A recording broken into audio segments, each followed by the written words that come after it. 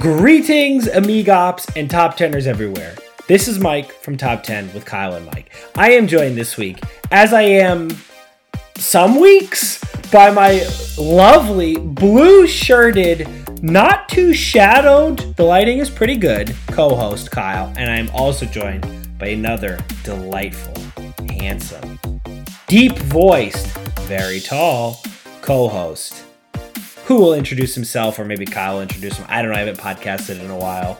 We are going to be discussing a topic this week. I do know what that topic is.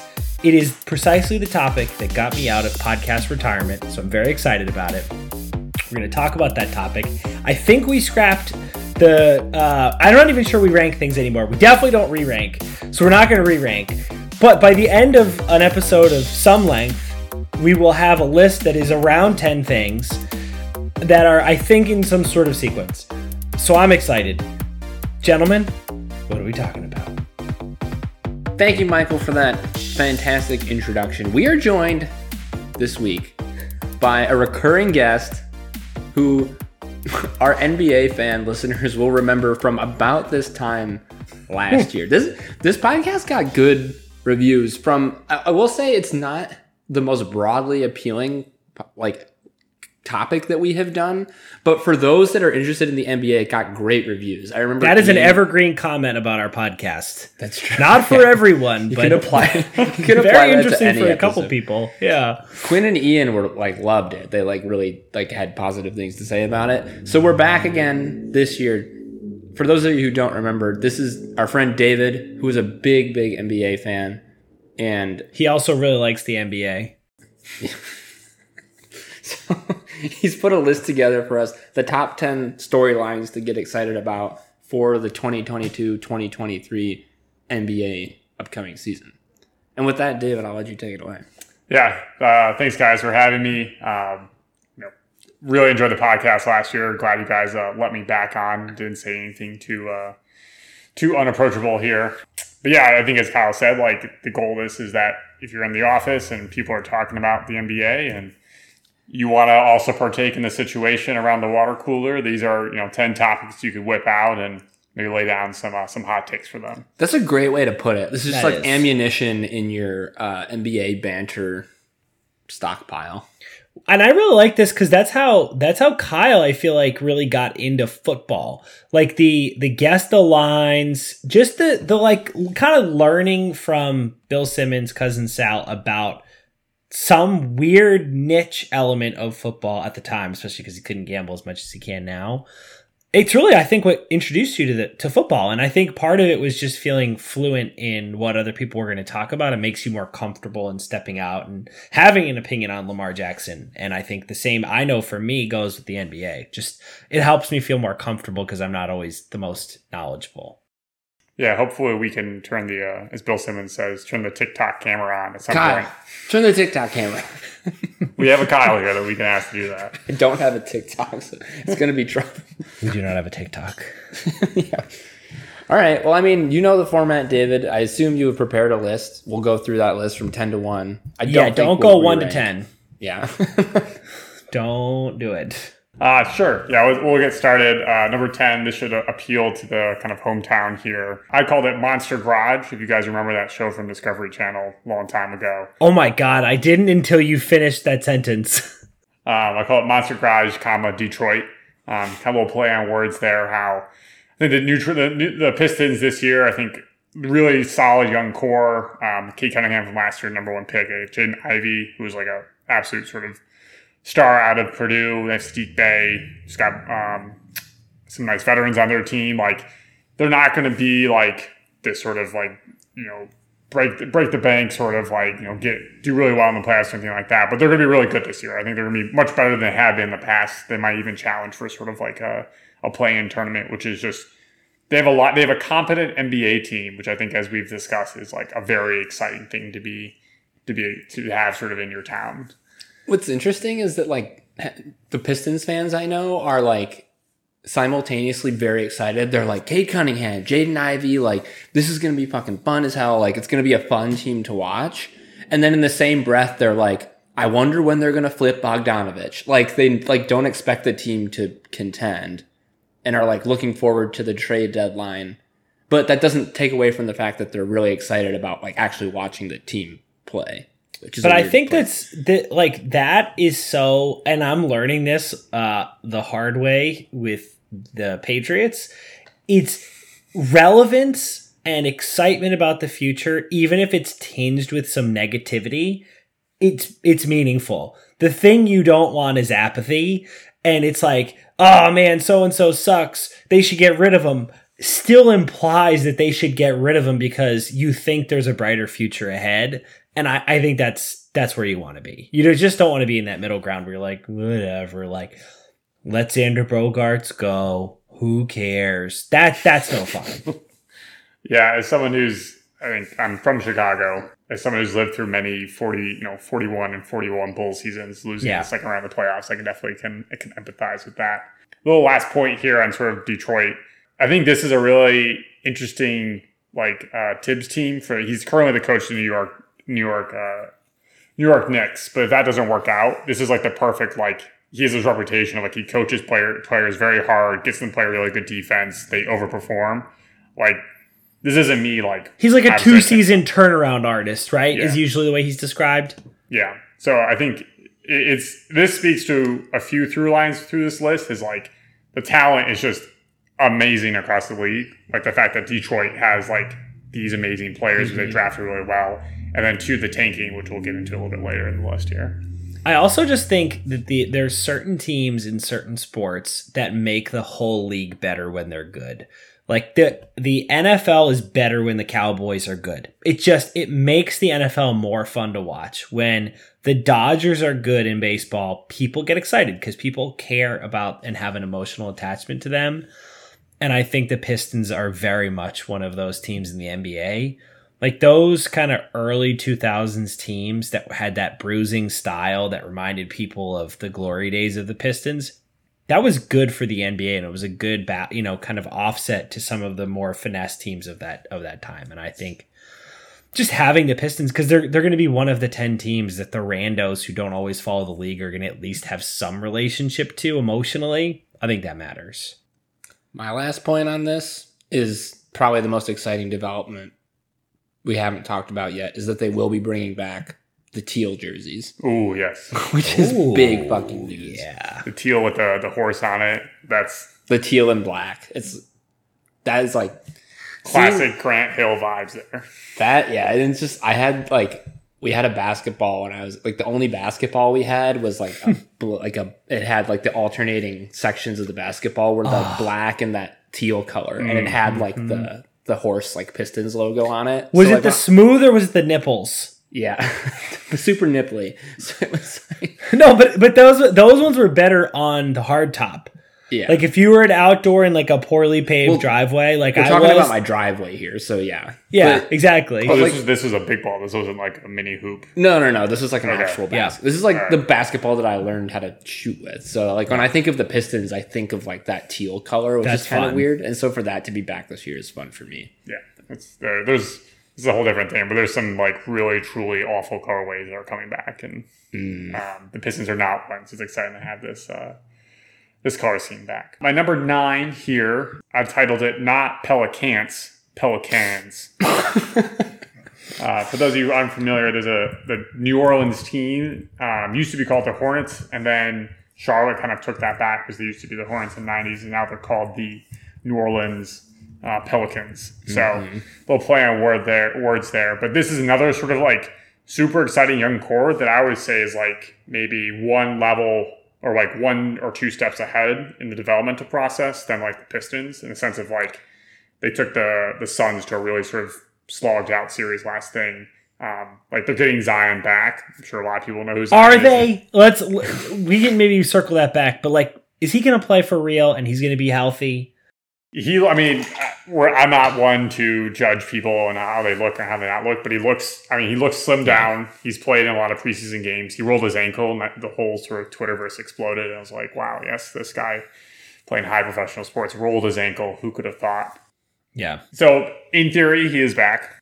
Okay. They've got CJ McCollum was one of the most fun scorers to watch play because he's so small, but he's so perfect at as sort of his craft. And then Brandon Ingram is like, he's like kind of one of these under the radar. Like he's like, people call him like Kevin Durant, but he's also like skinny and like can score. But this is really deep cut about basketball, but his release is really high, and it's kind of like a little bit of a slingshot thing.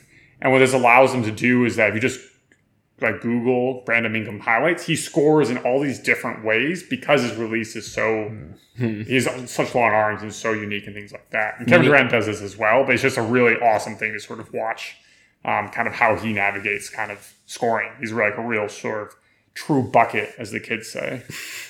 That's exciting because like, I think that was a surprise, right? Like it was because that was like a first round matchup. Like they were an 8 seed or like came out of the play-in, right?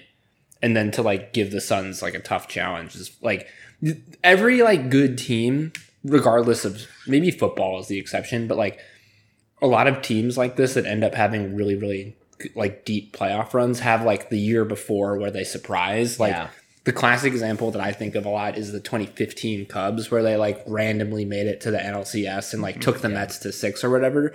And like it was ahead of schedule. And then all of a sudden the next year they were winning the World Series. And so it feels like the Pelicans are on that trajectory of like, whoa, surprising playoff appearance.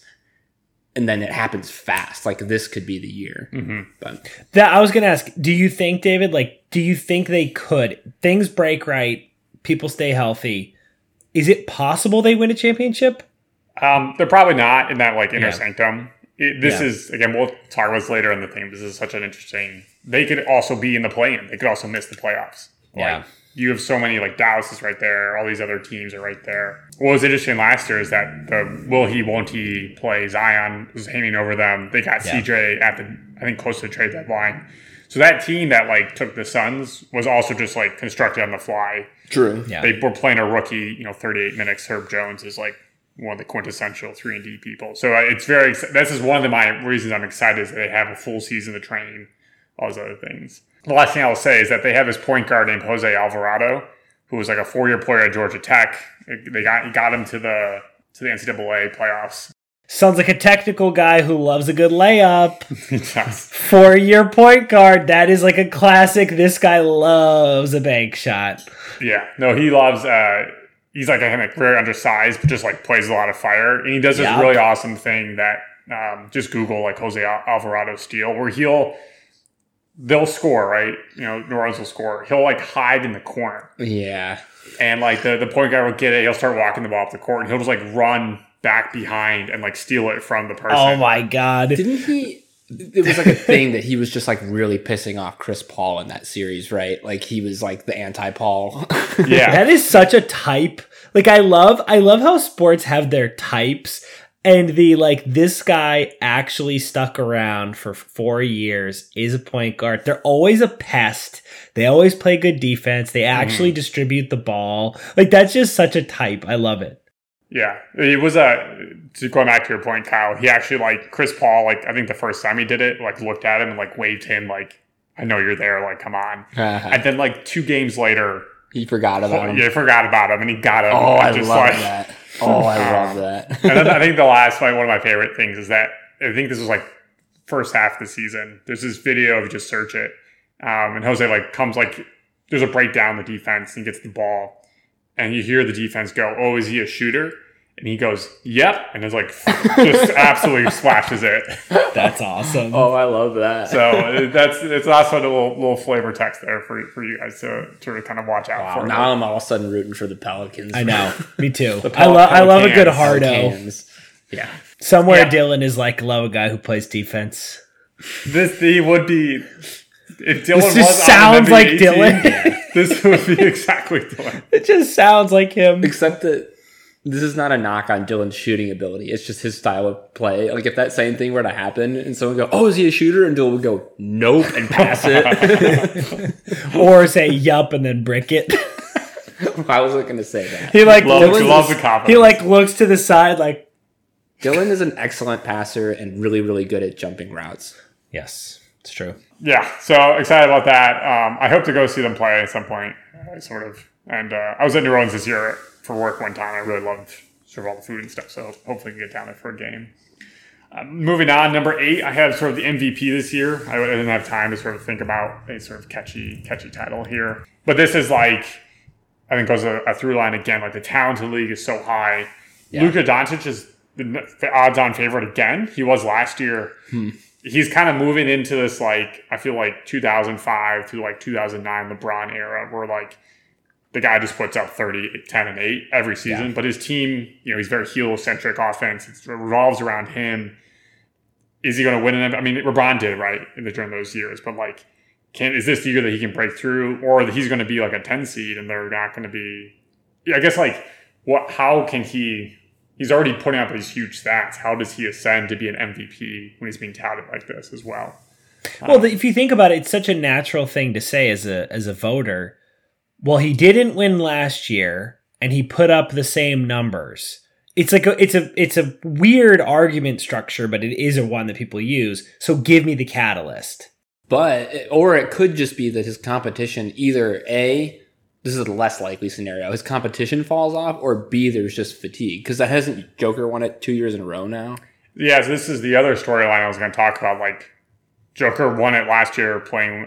I'm just stealing this line from Bill Simmons. Like, was playing with the Washington Generals. Yeah, and like won it, and now he has a real team, and like they could be. We're getting ahead of ourselves here. But then you were talking about like people, put the same stats, and then like doesn't improve. And this is the Joel Embiid argument. It's like Joel Embiid is right there, and like putting up monster stats, and like he could do the same thing this year. But if they're a 1 seed, like, our voters going to be like, well, he didn't get it last year. It's very, very rare to give it 3 back to back to back. You've really got to be like up there. So this is also why I think this is such an interesting storyline. It's like you've all these, and if Giannis lurking, you have like Tatum, you have all these other things. I have the odds up here on my screen about for both betting odds and stuff. So it's really, I mean, it's a testament again to the talent in the league and how you think about these storylines. It's such a fun time. I feel like I would have a hard time remembering the last wave like this that really got me as excited as I am. Probably, I guess, is like the Durant-ish time frame, where there was a bunch of guys who were really good, like, kind of 2008, 9, 10, 11, like that range. There was a bunch of guys that came into the league, but I don't remember the last time there were this many players with this wide a variety of styles in terms of their game, but also in terms of just who they are. Like, there's some international players that have really taken off in ways that maybe they hadn't in the past. There are big guys, like, which is a surprise. It's been a while since big men have really been sexy. It's just fun. It's a fun time to be an NBA fan, and it's a really easy time to be a casual NBA fan in a way that it wasn't 5 years ago, I don't think. Because, like, my take, if you had said, hey, what's your NBA take 5 years ago, I'd have been like, LeBron, he sucks, but he's great, I guess. Like, it just was hard to... I don't know how invested I was in Damian Lillard. And I'm much more interested in and invested in, Joker. Yeah, I think, going back to one of our comments, I think we were talking about the Pistons, and Kyle's excited for them because it's a hometown. I think it's a much higher likelihood that if you're from one of these major markets, there was at least a top tier, call them top 10, but there's the top 10 is always, top 30 or something like that, right? I know. Top 30 talent in your home team that you can root for, which is really exciting. There's a little less trying to make fetch happen. I think there's a lot more teams that have somebody who you actually could win a championship with. Like, if that question of can they be the best player on a championship team, I think a few years ago the answer was yes for like 5 guys. I think it's probably like 12 guys now. Because I think Jason Tatum is, his ranking goes up and down, at least in the Boston market by the day, but he's somewhere between the 12th and 4th best player in the league. He can definitely win a championship as the best player on the team. That's awesome. That means there's somewhere between like 4 and 12 guys at least who could be the best player on a championship team. Yeah, just for you, Mike, I did add some notes about Jason Tatum, and he's currently plus 1,200 for the MVP, at least whatever website I pulled this off of. What is that, like 5th best odds or worst odds or whatever? 6th best odds. 6th, yeah. It's interesting, though. I was thinking about like him as like kind of Dwight Howard of MVP voting. Like there was a stretch between like 2008 and 2012 where like Dwight Howard was in the top 10, top 5, top 3 MVP, but never broke through.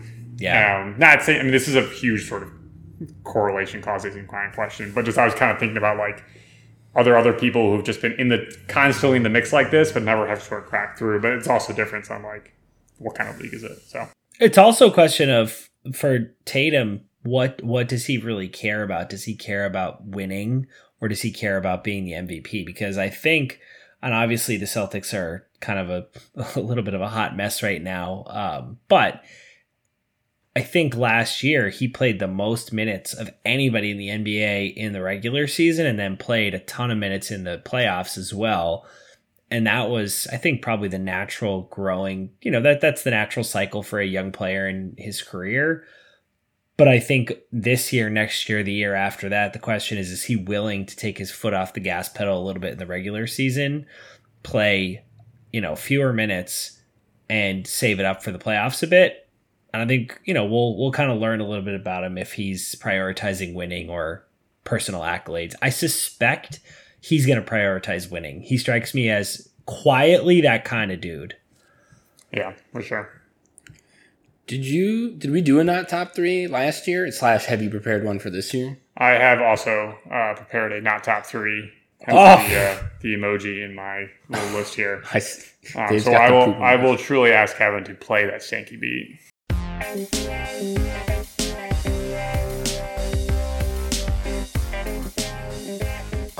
Wow. It's like we haven't even been away. David should just host this podcast. I know, probably. Forward. Back hurts a little bit right now. I'm smelling it. So I have this is kind of 1, 2, 3, 3 through 1.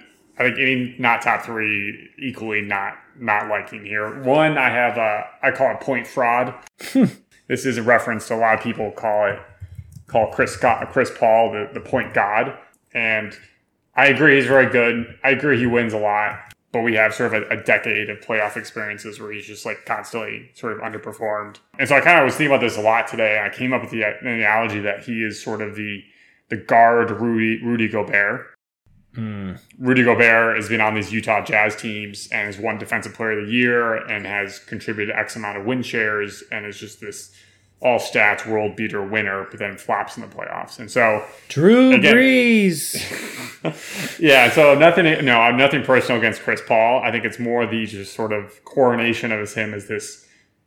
It's more that people are sort of have ascended him to this sort of god tier of basketball when I'm like, okay, if he's in this tier, he has to have these requirements, and he has not hit these requirements. We wouldn't ascend Rudy Gobert to the god tier of big men because he just hasn't hit these requirements. So it's less personal to Chris Paul. It's more my issue with how people view him within sort of the game here. The weird thing about Chris Paul is I thought he was going to have, and I think a lot of people thought he was going to have his end of career Ray Bork finally gets his championship moment, where Ray Bork is one of the top, 5, 10 defensemen of all time in the NHL, and just was tortured by being on terrible post Bobby Orr Bruins teams forever. And he carried them as far as they could go. And everybody said he can't be on that special list because he hasn't won a championship. And then he kind of backed into one at the end, and everybody goes, oh, okay, good. He's got it. We're good. He's in the club now. We've stamped his hand. I think we all thought that was just going to happen with Chris Paul. And it's weird that it hasn't. It reminds me of Dirk. How everyone was kind of like, great comp when they won, and no one expected it to happen. And then it was like, thank God we can now talk about Dirk in this same, and because you perfect really need comp. to have, right. Yeah, I mean, Dirk was a little bit different though, because that was also a little bit backlash against the not 2, not 3, not 6 sort of like Miami Heat. True. That sort of movement, player movement.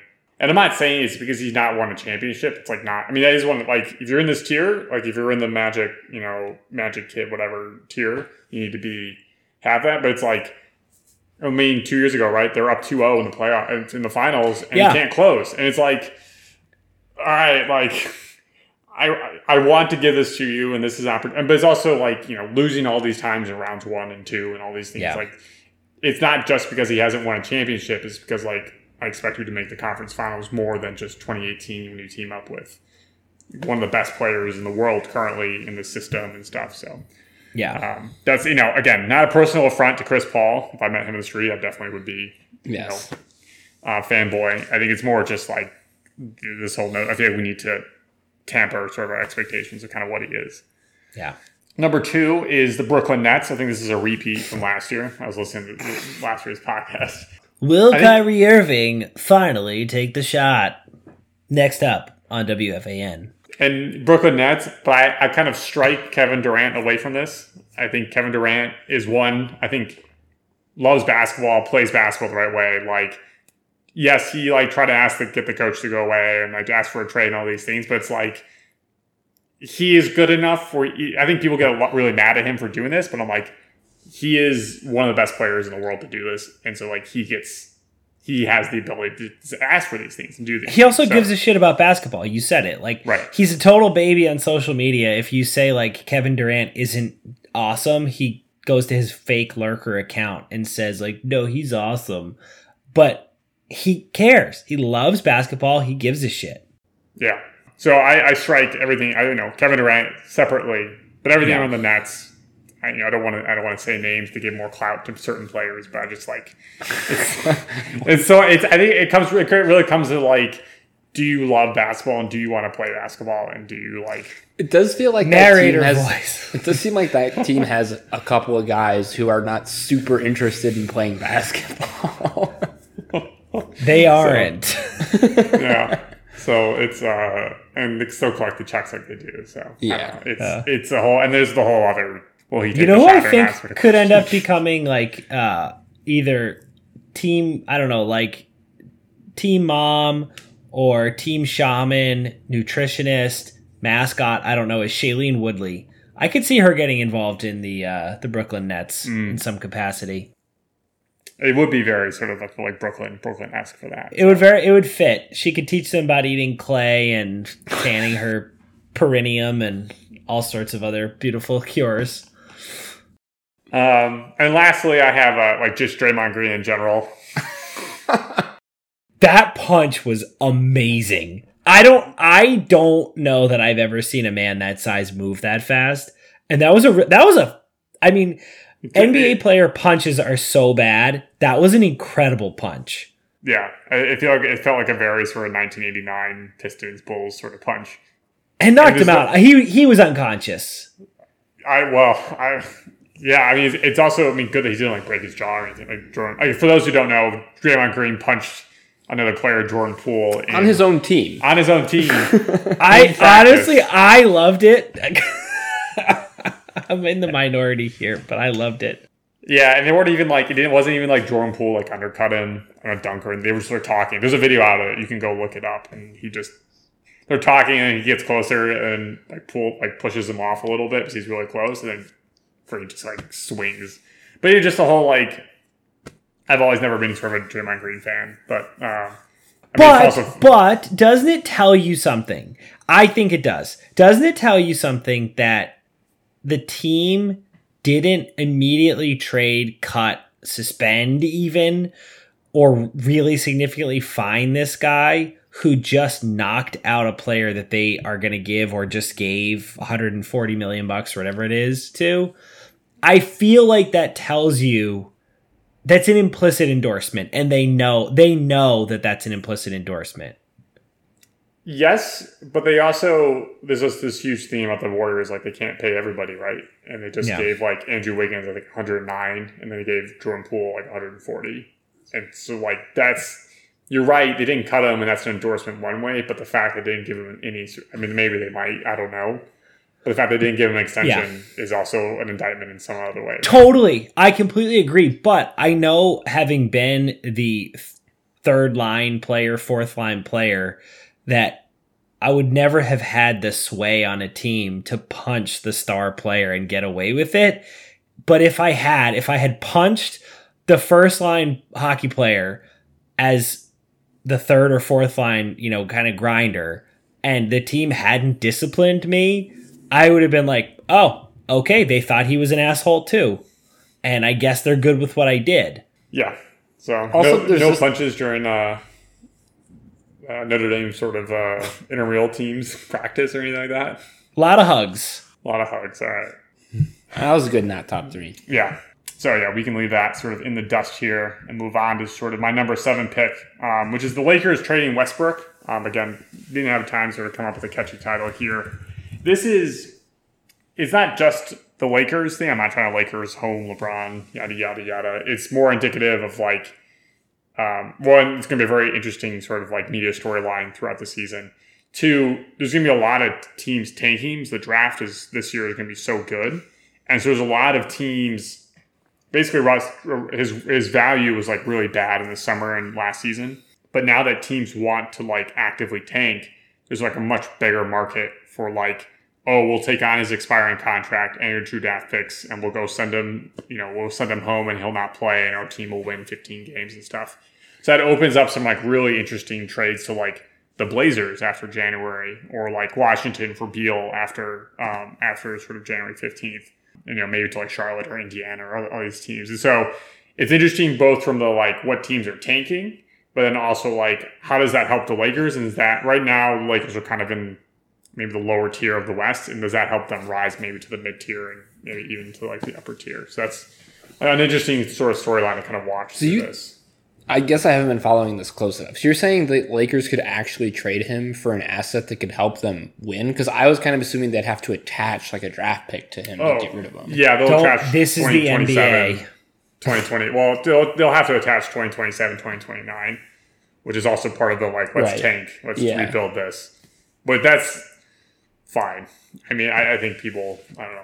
I don't think draft picks are kind of, for these teams, they're not going to be worth that much.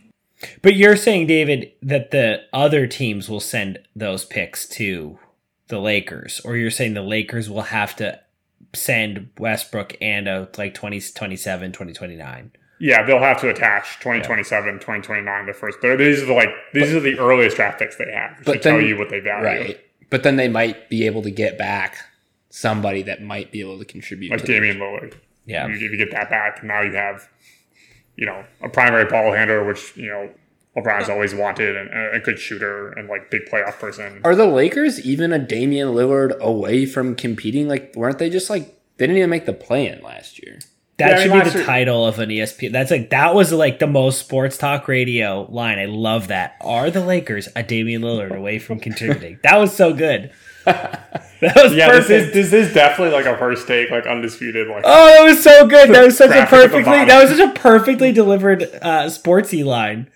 We'll get back to that after the break. Thanks, guys. After the break. Thanks, Tostitos. Coming back to the break, are they? Yeah. Tostitos. Yeah, David just goes, they are.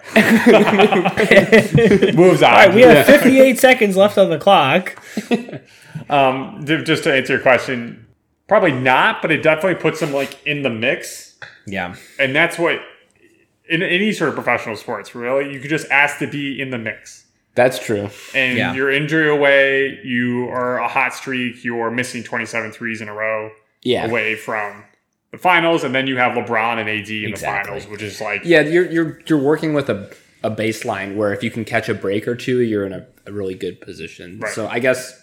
And these things can change quickly. Like the Lakers missed the playoffs the year before the bubble, right? And or like were out in the first round, and then they won the title next year. So I mean, it's all like last year. There's always these injuries with Anthony Davis. We don't have to get into the Lakers stuff, but like, sorry, this is a Westbrook number 7, but Westbrook number 7. It feels like he could end up on the Pistons, but like not in the creative and like clever way. Like he could go there and then they accidentally win more games. Yeah, that's the problem though, is that like a lot of times, like people like John Wall, right? People will trade for John Wall, or his expiring contract, and like maybe they'll play him. But John Wall isn't like he's a good player, but he's not like Russell Westbrook is like this additional level. Like he did that Wizards team, I think like 2 years ago, where he just like dragged them into the 10 seed. Yeah, like he's good for an additional 5 wins. They're and like, so stop. they would have to be like, we're gonna take you, and then we're gonna like send you home. And you're not gonna play, sort of thing. Yeah. Okay, moving on to number 6. I have the phrase "flush with cash" by John Ralphio from Parks and Rec. I'm just gonna write John Ralphio. John Ralphio. I don't want to do the voice. It's like Yeah. Flush with cash. I can't do flush that. with cash. Like pushes over. Money, please. Caroline says money please to me all the time, and then I just go bend over, make your knees touch your elbows. Do. Yep. To be clear, that's not that's not a 1-to-1 call and response. Like, give me money now, bend over. I can see how that could be I want to be clear, that's not what's happening. We're just referencing two siblings. Yeah, you want some money? There's an easy way to get some. Oh no! I do see Mike and Caroline at some like I was at a play or musical yesterday with my parents. I was getting some culture. And I was getting some culture, and there's like a cash bar, and then Sarah asked me like, "Oh, do you have cash on you?" I can just imagine the same scenario. Counts goes money, please, and you don't need to do much imagining. Yeah. Like that's exactly what happens. Just yells at the top of his lungs. All right, but yeah, it's flush with cash. This is more about just kind of like the main I guess storyline is just like the NBA is doing really really well. That's kind of like it's not super. But there's a number of things I like to think about here. Like the Suns are selling, one of the owners, which will remain nameless because he's a not very good person, is selling the franchise, or his minority stake in the franchise, or controlling stake. And there was like talks that it could go for like, I think $2 billion or like $3 billion. Like the Timberwolves went for 1.5, and like there's discussions it could go as high as like 4.5 or 4 billion, which is like that is unreal for a franchise in Phoenix. Well, I mean, Bill Simmons laid this out really well. Is that like, Phoenix is an hour from LA by plane. Yeah. Right. It's just like lots of like, it's just a very attractive city. Right. It's just like from that sort of part of the country. And so, it's like, right. You're right. Like Minnesota went for 1.5, only 1.5. It's a little bit colder of a city there. And so this is really sort of, I think, indicative of like where the NBA is going. So these franchises are just exploding in sort of value. And then the other thing is that like the salary cap is going up. Like I don't think people are like ready to like realize that like these not middling players, but these like players who don't play anymore, like play a lot, are gonna be making like $10-12 million a year. Yeah. Because just the salary cap is exploding. I think it goes up to like, in like 5 years, it goes up from $123 million this year up to like $162 in 5 years, which is just like an insane jump. That's a lot of money. Yeah, and so it really sort of is. It also brings the question of like you get these like NBA draft picks that like how do you put a tangible value in like getting an NBA draft pick, right? Like there's that whole thing like LeBron in Cleveland. LeBron was worth like $500 million to Cleveland's economy, and what does this do? It's just like an insane like sort of all this stuff. They're flush with cash to kind of bring it full circle here. What's interesting is that like I feel like the narrative over the past couple of years is that like is the exact opposite, in that like because everyone like the sky was falling because the viewership numbers were down, and like the interesting thing that's happened now is that everyone has started to realize that doesn't fucking mean anything. Like like there are people like me who can have an hour-long conversation with you about basketball and I watched 5 games last year. Like it's just interesting that like viewership and like league success have become completely uncoupled. Right. And like here's the proof in the pudding. Like the Suns are going to sell for $4 billion maybe. But just interesting. Does this happen, and I guess you guys are a little bit more, does this happen like baseball and I guess football, where like viewership is not correlated with sort of like success of the... Baseball is not exploding in the same way that basketball is like this. Like the values of teams are not exploding, but they are still increasing. And like for all of the talk of baseball being dead and like it's now just a sport for old guys and nerds, like which is like true. Old guys, nerds, and Kyle. Yeah, and me. And then, well, I'm a nerd, but like the value of these franchises is still quite high and they're still making money. The problem is that like they're too profitable that you can field a team that's just not competitive and still make money. Like baseball has a lot of issues, but like the value of the franchises is continuing to rise. Yeah, that's not one of the problems. It's interesting. I think I knew some of this, but I did read a book. It's very dated at this point, but it's called Those Guys Have All the Fun. It's about ESPN, and a big part of what it was talking about was how various television rights deals are negotiated at the kind of local, regional, and national levels. And it's so interesting. Baseball is such a specific set of circumstances where really the Yes Network and then everything after it turned into the teams building their own TV networks, setting up their own deals with those networks. And so like each of these teams has a really long-term, super cash heavy deal to distribute their games. And so just from a business perspective, like you could put a, Acme widget corporation, like you don't even have to know what the hell you're looking at when you see the cash coming through the halls of, the Red Sox or the Yankees. And so their businesses are so good that the growth of that whole business doesn't matter. It's like they're in a mature industry with really good distribution deals set up. That can still make you a lot of dough, even if there's no growth. Whereas the NBA has got tons of, it's so just structured so differently, but the growth potential is just like unlimited. Even like, you think about it, even if US viewership were to actually decline, which it won't, they are really still, as we know, interested in what they could do in China. And they've, grown the game a lot there, but they could keep growing the game there and they could find other places to grow because it's like tennis. It's like racing. It's such a star league. It's easy, like with kind of relatively minimal effort to grow. Yeah, I think this is a very nice transition to that. 5 and 6 are sort of tethered together. And number 5, I'd label Go West, young man. Talking about NBA expansion. And this is growing. This is basically the storyline of like Adam Silver's already talked about, LeBron's talked about it, like putting a team in Seattle and putting a team in Las Vegas. Yeah.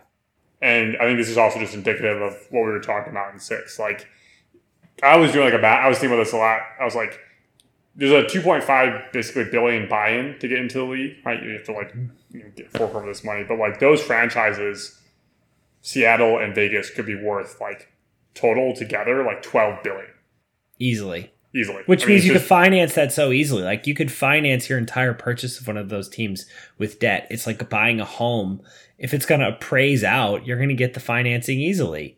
Right. You say, hey, I'm going to pay my whatever $4 billion, put my 2.5 plus a little bit of a premium over that, but it's going to be worth $6 billion tomorrow. Whoever the hell is financing that deal will go, great, good deal, let's do it. Yeah, and this is where, like, yes, you're right. Getting all this money, but like, I think it'd be awesome to have like an expansion draft. Totally. Like, the last time that happened was in 2004 with like the Charlotte Bobcats. And 2004 was really sort of like the talent level of the league was so bad. Yeah. And so having it now with like all these players, I mean, we talked about all these players and these like teams that you could get like sort of really nice. You have two right away kind of competitive teams here. Look at the NHL expansion with the Knights. Like, it didn't go as well for the Kraken, but like, it can be so exciting. Like, totally. It's also super relevant because they're in Vegas. But like, imagine a similar scenario where you have this really fun expansion draft, and then all of a sudden you have a team that's like in contention for the finals right away. Like, that was, as a person who doesn't follow the NHL pretty much at all nowadays, like that was really fun to follow. And for someone that is actually invested in hockey, like, it was even more fun. So it'd be fun to see that happen here. I also think it's fun to dream about like what could be next for the NBA because it's not a dire survival question. Like the MLB thing is, how do we get a half hour off of the game? How do we, get younger people more interested, or else? It's always like an or else. Whereas at the NBA, like you could just dream big about some fun stuff they could do. I mean, right off the top, like I think it would be really cool if they had, I know Bill Simmons has talked about the in-season tournament. I think it'd be cool if they did like an in-season world tour. Just play, every team does 10 games, 15 games in the middle of the season, and every year rotate. 1 year it's in South America, 1 year it's in Africa. Like just go somewhere else for a couple months. The teams would all do it because all you would need to do is sell a couple of big stars. Like it's such a smaller group of people with so many like centers of influence that are really big stars. If you just get like 5, basically right now, if you just got LeBron to say yes, it's done, it's happening. And I think that's a fun thing about the NBA is you can just like, they can do stuff. They can really get like an expansion team could get done tomorrow as long as LeBron wants it. And he does. Yeah, speaking of LeBron, I think this is my last point about he's obviously circling with Fenway Sports Group about like being an owner of this. And not just pickleball. And not just pickleball, no. Side note, I was playing pickleball in like high school. Really? So you were ahead of the pickleball curve. Oh, yeah, like in 2007 or whatever. And so it's kind of weird that like all these, I don't know, it's very strange. I guess it's awesome. I really enjoy the game. Really like that you're a pickleball hipster. I do too. He's like, I really thought their second record was not quite the cosmic gumbo of the first one. I love that. But yeah, LeBron, being an owner and could be an owner player, this on the team and all these other, is really, I think, just really fun to think about. As you totally. Said, Mike. What would the name? Is there any talk about what the names of these teams would be? Would they just call the Sonics again if they did a Seattle one? I hope so. There's so much. Seems like the obvious. There's so much just like momentum, and people love. Like my parents lived in Seattle for a couple of years. People still wear like Seattle Supersonic stuff. Oh yeah, it's a vibe, as the kids say. It would be whatever they call the Vegas team. It would be wild that within 5 years they're gonna get the Knights, the Raiders, this team, and probably within the next 5 years the A's will be there. Yeah, we'll go for a city that went from having no professional sports teams to 4 in the span of like 10 That's a great years. point. All while the city itself hasn't grown quite as much as people predicted. I feel like the NBA team would need to be named the Las Vegas Hardens, and it's either James Harden looking up at a stripper pole or it's Metapod doing the most boring move in Pokemon history, and it's just I think Harden. I think they should call them make it like a LeBron thing and call them the Las Vegas Kings. It's like a card thing, like cards. Yeah. Oh my god, that's so great! Oh, you win. But then just don't change the Sacramento Kings. Like there's 2 Kings. What's really funny is I forgot in Sacramento for a minute there. I was like, oh, it's such an awesome name. Why do people think about that? Sacramento. That's the reason. But I don't think that needs to get in the way. Like either you just leave, you just call them the Kings still and it doesn't matter, or you make Sacramento change their name, or you just move Sacramento. Just move that franchise into the Pacific Ocean and forget about it. I thought you were proposing we move the entire city of Sacramento in the Pacific, because while I might be sympathetic to that, even Stevens does take place there. So that's true. It's really too bad that the name is taken, because if LeBron is involved, that combined with the cards aspect of it is really too perfect. You're picturing him as the face of the king, right? It's a card, and he's the inverted version. He's just King making James sure with the crown, and oh man, it'd be so cool. Yeah, and you can have him at the top and his son at the bottom. What about Bryce though? Where would you put Bryce? It was probably the best hooper out of those kids. Is there a better one there's one that's better than Bronny? I don't want to comment on I don't want to judge kids who are in children. high school. Well, what I've heard is that Bronny puts in a lot of work into it, and is a very good player. But that Bryce has the body. He's 15. He's 6'8". Wow. It's whatever. But Bronny's also just an insane. He's 6'3" and just an insane athlete and stuff. So after the break, is Bryce better than Bronny? Oh God. But 2 things. I do want to say maybe the Kings can go back to their Cincinnati name when they were in Cincinnati, the Royals, and then Las Vegas can be the Kings. Oh. I think that they should tell the Kings we will give you. Actually, you pay us $1 million and you can change your name to anything you want, and we will take that name Kings. The Las Vegas Kings. It's too good to not have. Yeah. And then the other thing, Kyle, I hate to call you out on this, but they do have a professional team out there. It's the Las Vegas Aces. That's the best team name, is the Las Vegas Aces. I love that. WNBA champion Las Vegas Aces. Yeah. So. Oh, I like that. What if it were Danny Ocean themed? Somehow or other you got Saul from the Ocean's 11 crew to be the new organist. And just get a participation from each of Ocean's 11. Except for Bernie Mac, rest in peace. Serious Flint Tropics vibes here. And that's what I'm picturing here. Mm-hmm. Yeah. Well, this is a very nice sort of, I think, nice sort of transition here. My number 4 kind of storyline here is called Stats GOAT. It's basically LeBron's going to pass Kareem some point this year in sort of points, and then eventually, like I was doing some like back of the napkin math here, like probably could be like top 4, top 5 in assists of all time. Wow. He's going to be top 10 in steals. Like, it's going to be number 1 minutes played. Like, I think once he's done, I was like projecting like if he has a 20% decrease over 4 years, plays 60 games, like what does that look like for him? And I think that's just like, we don't have to get into like the Jordan versus LeBron debates. I think we did that in the last pod, but just like, we have to appreciate this. Like, this is the durability is like such a skill, really, and like discipline, and like it's insane that we lived in a lifetime where this player is going to ascend so much in the statistics. And I realize that we live in this game, but it's like we live in this era with like higher pace of play and 3-point line and all these things. But it's still just, I think, really remarkable to sort of see that in real life here. So I just wanted, so that I think that is also a really cool story, and that will happen somewhere. I think in February they were talking about. So that was really something really cool to kind of look at. I won't compare him to any other athletes who are going through a similar phase of their career, but I will say there is something cool about sort of the just every week is a new thing. Like LeBron is at the phase of his career where every week is a new thing. And like you said, top 4 or 5 in assists? Like, that's insane. Like the points thing, the minutes thing, it's almost, he's just inevitable at this point. But assists, that is wild. If you had said at the beginning of his career, tell me where he'll rank in points, you would have gotten some people who would say top 10. You would have.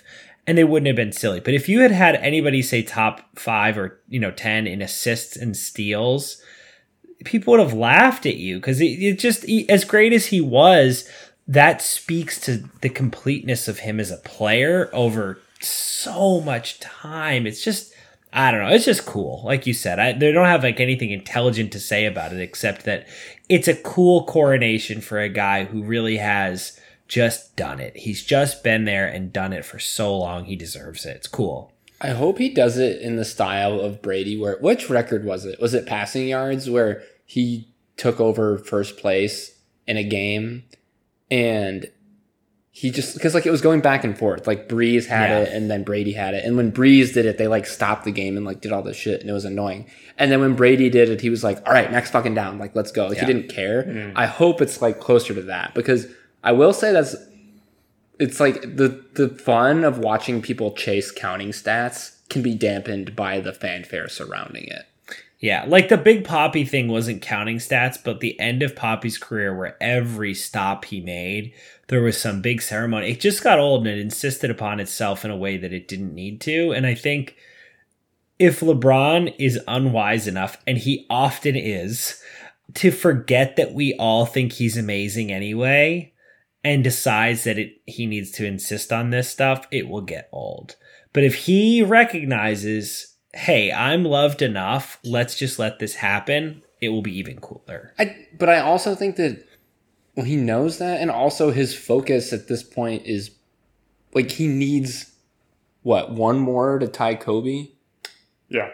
Like, that's his focus. Like, I think, and so, like, it wouldn't surprise, I would be surprised if it became, like, a thing that he was orchestrating on his end to draw, to make it like have a lot of fanfare. But it's exciting. Like, regardless of how you feel about LeBron, like I think most people could agree that it's fun to see someone in real time inserting themselves into a conversation with the greatest who have ever played the game. Like, it's just fun. Yeah, I think that Brian Manolis and Bill Simmons did a really good podcast about this. Like, him staying with the Lakers and signing that extension is like a very clear signal that, like, previously he's always been like, what is next? What is going to put me in championship? And this signal was more like, I'm settled here watching Bryce and Bronny grow and his youngest daughter. Yeah. And I don't know, I kind of push back on that. Like, if he's getting close, I understand it can be annoying, but I'm also like, if I also did this huge, huge accomplishment thing, I would also gas myself up a little bit, kind of the way that Jerry does with his pizzas. And just like, I would be excited about this sort of success I had, and I can understand where it get annoying, but I also am like, I would like him to have his moment. I'm not saying he doesn't have the right. I just hope that like it's tastefully done. Yeah, that's all. I think he just needs to trust. He needs to trust that other people will pay attention to it, and he should trust that because they will. Yeah, for sure. Yeah, just also a last little context here. Like, I think Durant's also top 10 of scoring, and he's not going to. I think he'll maybe get the top. But it's like just an example of a contemporary who was like, I think, a better pure scorer than LeBron. Yeah, but just like couldn't put together the durability. Not his fault, but just another sort of comparing eras as well. Like having sort of this peer here to also kind of compare that. So I know you guys do honorable mention now. I know we're maybe running long here, so I'll just. One honorable mention is that there's so many NBA storylines. Yeah, like Cleveland, like yes, the Clippers. Like I was talking to Kyle on the way over here. I was just thinking about all these storylines, like Orlando, Minneapolis. Like just all these different teams. I know we want to do this rapid fire, but it sounds like we're not going to talk about it. Why? I'm not being like facetious. What is the reason behind all of this Clippers hype? Like. Can you explain it? I'm not. Yeah. I'm again not trying to sound sarcastic, but I don't understand it. Like, and I was seeing somewhere that like they're favored to win the finals. Yeah, I mean for sure. Basically, health. Like they have Kawhi Leonard, Paul George is back. Both of them completely back, like playing now. Not 4 to 6 weeks shoulder surgery last week. Like their depth is like really. They have like 6 to 8 like wing players that are all really. There's almost the biggest problem right now is like they almost have too many players that expect to play too many minutes. Yeah, not enough minutes. Their coach is probably a top 5, top 3 coach, especially for that group there. Ballmer, it's just spent like he does not care. He will spend. He will push. Right, you're not dealing with the owner thing. So there's all this like, yeah, you're right. It kind of come out of the blue for like.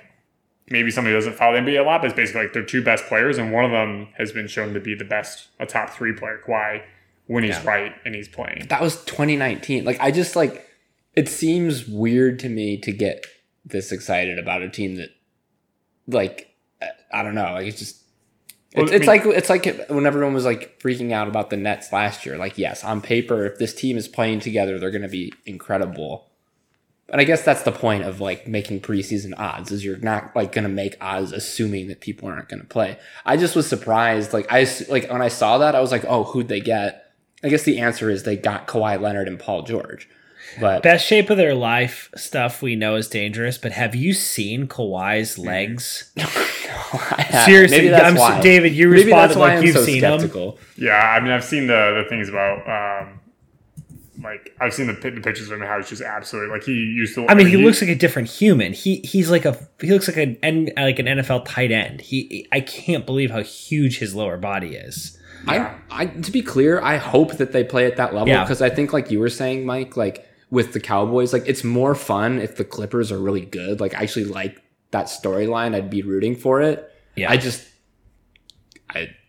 I'm uninformed and skeptical. Wow, I'm trying to picture of Kawhi Leonard's legs here. I'll tell a story. Not since we're kind of in this topic right now. So senior year of high school, we went to San Diego for a basketball tournament, and 2 of the guys on my team were being recruited by like San Diego State University. So they invited the whole team to come watch practice. And so we sat like 30 rows up and like blacked out. Like the stadium was blacked out except for the court. Cool. And like 10 minutes, like practice starts 10 minutes later, this guy walks on just like absolutely built like dreads and just like walks on and just gets into like the one-on-one drills with the guards. And just, this guy's like 6'7", then absolutely obliterates them. And just, you can tell he was just a different breed of person. It ended up being Kawhi Leonard. This is Kawhi Leonard. So cool. In winter 2010. And I was like, holy cow, this is different breed.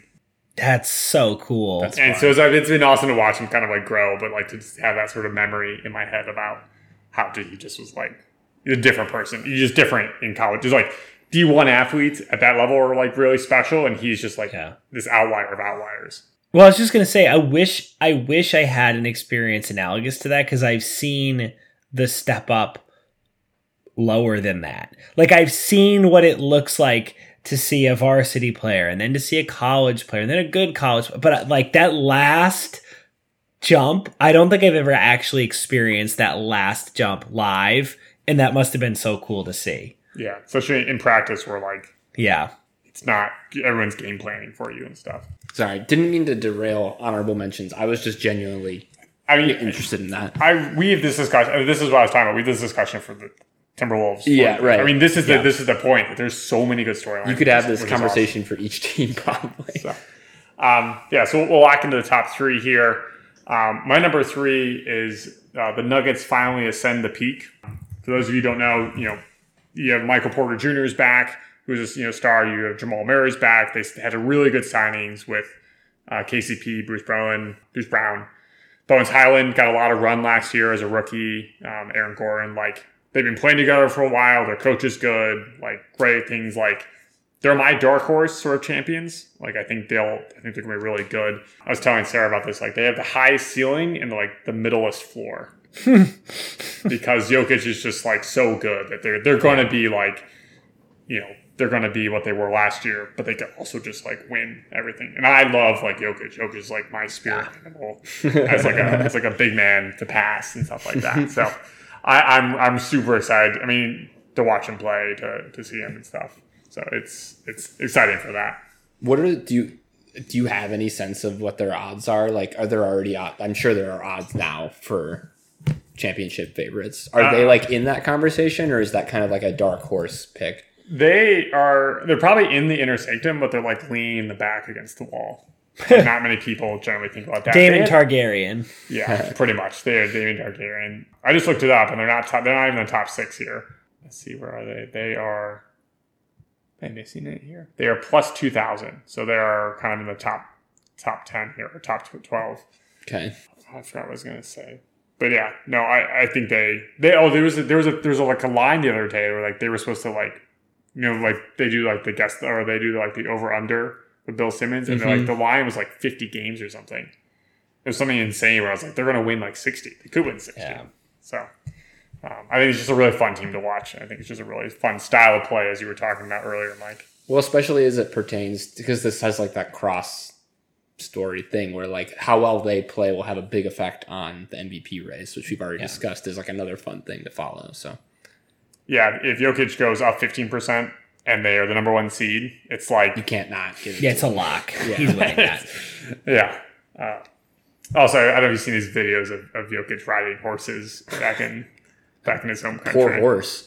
Riding a horse? He's sitting in a cart that's being pulled by a horse. Oh, okay. Because I was picturing that was very much a mountain/hound situation where you're that poor horse. Poor animal. Yeah. Start to feel bad for the horse. There's also a video out there of I think it's the day he got his $200+ million contract. He's just dancing shirtless at a village festival. I did see that. That was wonderful. I'm just picturing Winston coming back from his career in Latvia, where he's I have a tip for you. Downhill basket better. He's oh, okay. Anyway, so speaking of foreign big guys who have lots and lots of skill, there is this player named Victor Wembanyama. And Kyle's nodding his head, which should be indicative of how just crazy this why we're mentioning some French 18-year-old name. But basically, this is a guy he's 18 years old. He's out of France. He's projected to be the number 1 pick. He's been projected number 1 pick for the last 3 years. I've seen him on videos of whatever. He's paint a picture. He's 7'4". He dropped 36 and 34 back-to-back games against a G League team. Wins 7 for 11 from 3. I mean, he's very fluid, dunks, blocks, everything. He's from a person who doesn't know anything. You can just, I watched a 2-minute highlight thing of him, and it was I couldn't look away. He's just so weird. You can tell that he's not normal. It kind of reminds me of when you see KD and you're that guy just is kind of different than everybody else out there. But it was that times 1.25. He's just so. Have you seen this guy play at all, Mike? Yeah, I've seen just the clips from last week. I haven't been following, but I saw that game. It's just weird that a person that tall could then also control the ball, and it was just even someone like me who doesn't appreciate any of this could tell that he was different and special. Yeah, this is like, I think I alluded to this many times in this podcast. Like, this is why teams are tanking. Yeah. Yeah. I mean, the other thing is that like lottery odds have flattened. They made it so like the top couple picks get 14%, and like the 8th pick has like a 6%. So you're going to see teams that are like the Pistons and like Sacramento, who like starved for a playoff run, but also are like, we'd like a 5% chance of getting a once in a generational talent here. So one question: why is he not Chet Holmgren? Like, why should I trust that he's not just going to snap in half? You can't. I think a lot of people have talked about that. I was reading that he intentionally switched teams in France to play for a team that's like only plays once a week. He spends a lot more time like working on his body. Yeah, I think he's not that Chet Holmgren wasn't professional, but like Victor has like a lot of resources, especially like the French basketball program has a lot of resources pouring into his body and what he is. And like Chet Holmgren's thing was like, I don't think he got hurt because he was super skinny. I think he got hurt because he got hurt in a freak play. You know what I mean? It wasn't like he's had like constant issues with his like legs or something like that. It was just he landed on his foot wrong when he was guarding LeBron. He would have done that in the NBA regardless. There's just like I think a reasonable reason to be skeptical about players that are that tall. Just like there aren't that many success stories, right? Yeah. Yeah, I mean, one thing, this is really deep cut. If you watch him run, like you watch him run compared to Rudy Gobert run, and it looks like way smoother.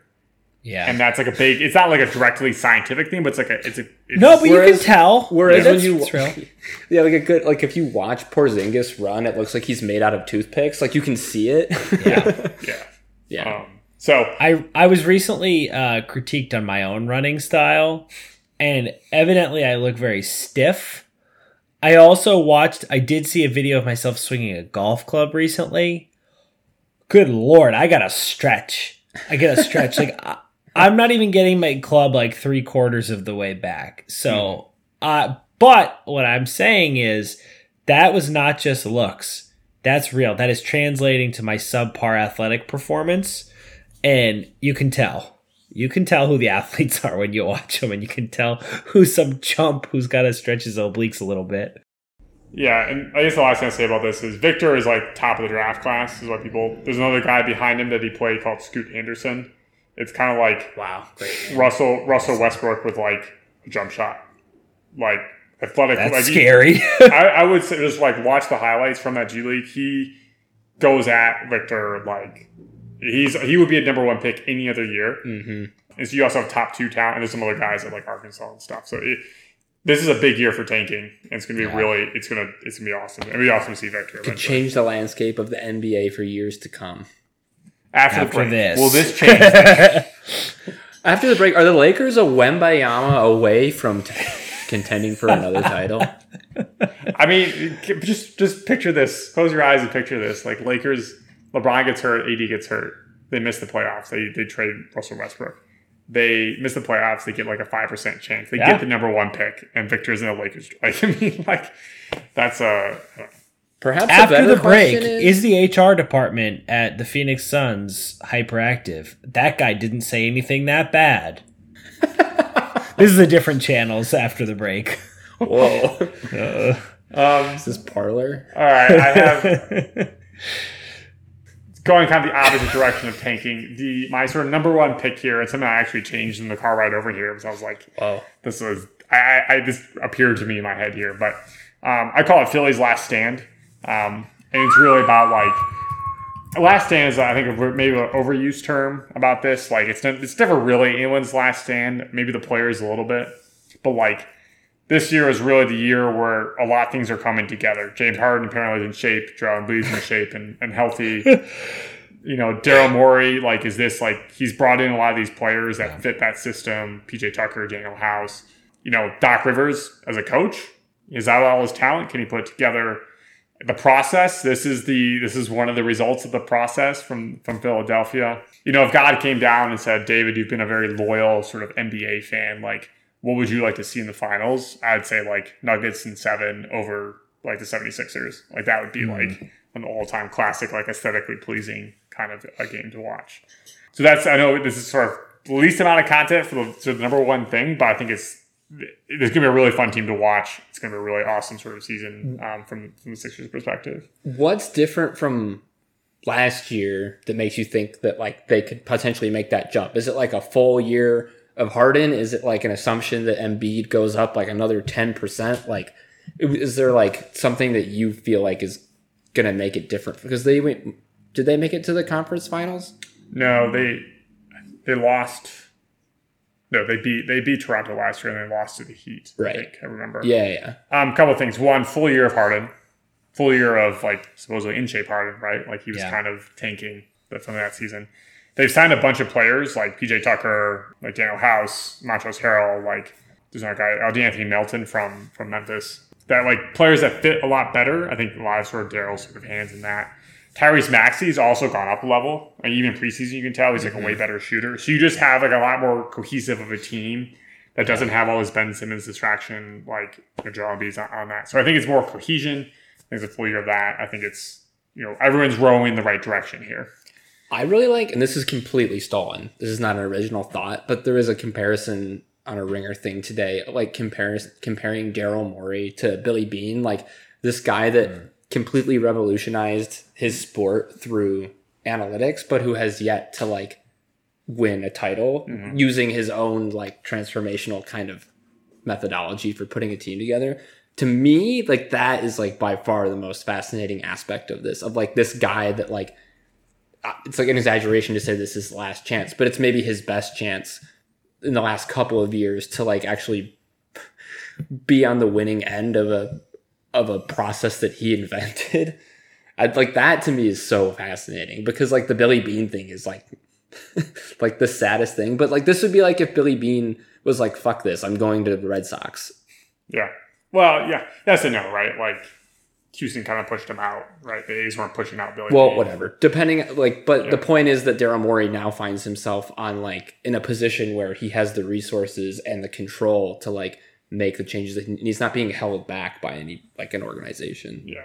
Yeah, I guess he wasn't being too held back in Houston until the end there, but you're right. Yeah, this is like another iteration of this. I mean, my thing is that like, especially even the Billy Beane thing, it's like you're complaining that your team is winning a lot. You know what I mean? And I understand championship or bust, but we don't have to get into this discussion. But yeah, you're right. That Daryl Morey is also an immensely awesome figure. He's Northwestern alumni as well. Awesome figure. What? Yeah. I didn't know that. He's an awesome figure sort of looming over kind of all of this as well in a sort of a good sense there. So I'm definitely a huge fan and really rooting for him to succeed. And it's also just fun because I've got all these Philly relatives. It's such a fun combination of the team's identity being this analytics type team with a hard scrabble city that loves a bruiser like a Joel Embiid and hates somebody like Ben Simmons and has a short fuse for how much they can put up with kind of struggling and, staying in place over the past few years. Like it's just this funny, it's kind of a cosmic gumbo situation where you've got like a city and a specific team and a methodology that are all coming together, and it's either going to work perfectly.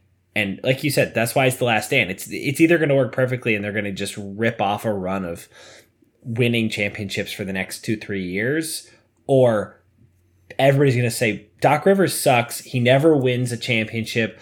Embiid needs to stop bitching and moaning. Daryl never won anything in Houston for a reason. Blow it up. Like it's going to go one of those two ways, which is just fun. Yeah, for sure. So I love Joel Embiid. He's like one of my favorite players to watch. Yeah, I love his he's awesome. So it's I'm really excited for the whole NBA season. I think it's going to be really, it starts tomorrow, which is really exciting. So awesome. Edit fast. Yeah, I will hope that's not me subtweeting Kyle about the speed of this podcast coming out. I will make an effort to turn it around quickly. I don't think we'll have it out by tomorrow. I like the assumption that Kyle has to do the editing. Yeah. All right. Cool. Well, that was as much fun as I expected it to be. That was wonderful. Do we do recap still or no? Recaps suck. No, let's recap. Do the recap. Do the recap. Let's go. Come on.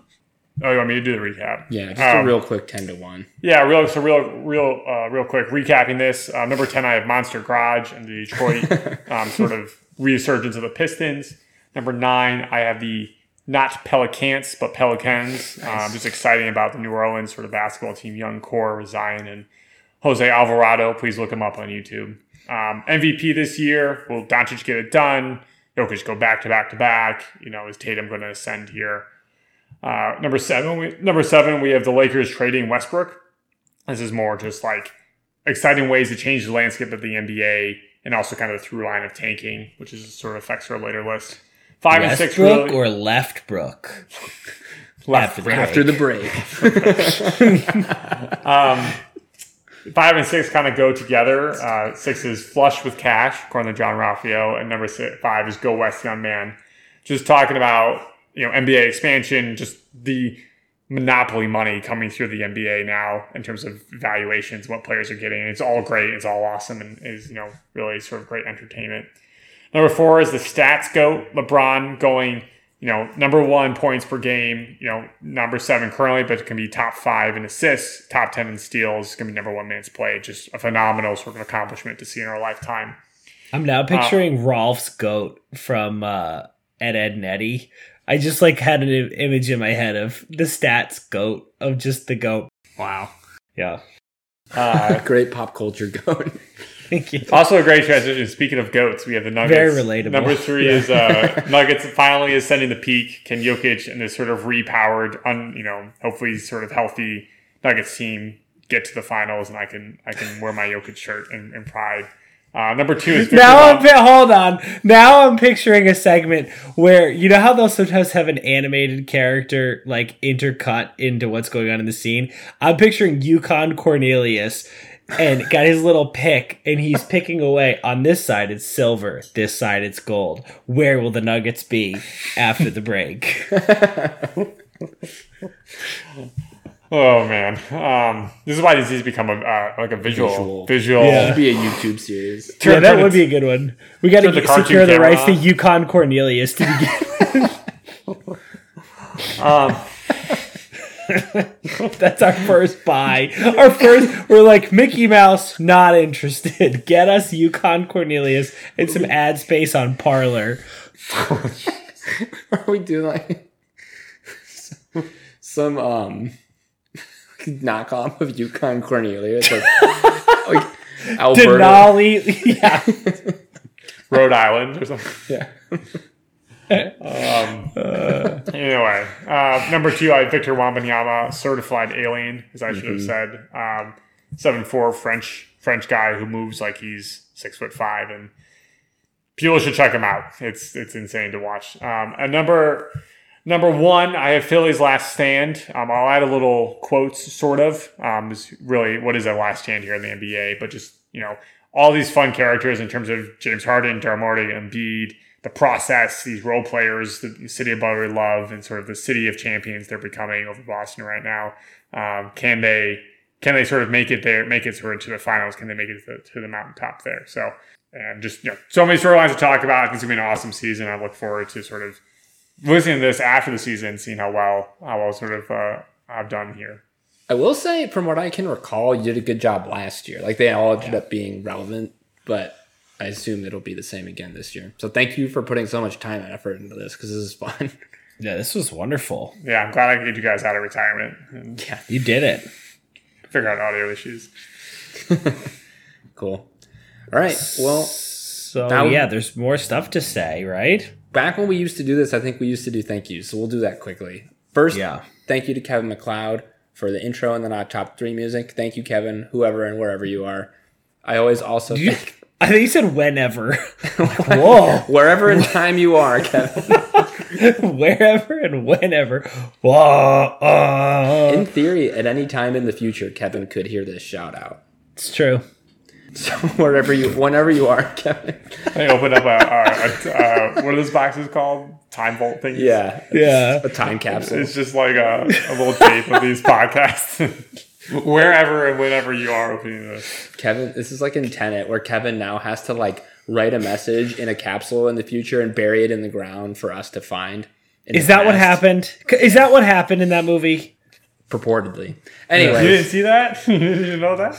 now I'll thank my sister Erin for the artwork. It's fantastic. Go check her out on Instagram at Sant Designs. That's it from me. Yeah, I don't have time. I don't have time to play games. Caroline ain't done shit for this podcast in years. And She's been asking for money. Where the hell she is not getting thanked for this. Listen, Mike, if you want Caroline to do stuff for this podcast, it's pretty simple.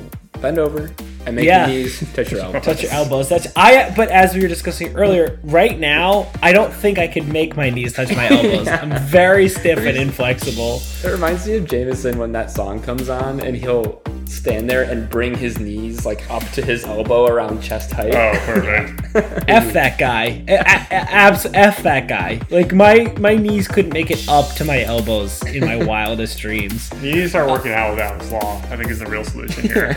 You know, it's funny. I can't believe it. He's so healthy. I was talking to him like, how's the climbing going? And I was like, elbows, wrists, fingers. He's like, nope, all good. It's unbelievable. Maybe I should take up what he's doing. I don't know. I don't have anybody to thank. I don't know. You're not listening to us on social. You're not checking us out on social media.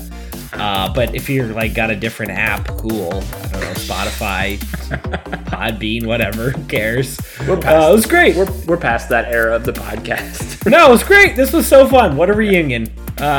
Lovely chatting with you boys. Yeah, thanks, guys. Awesome. Thank you.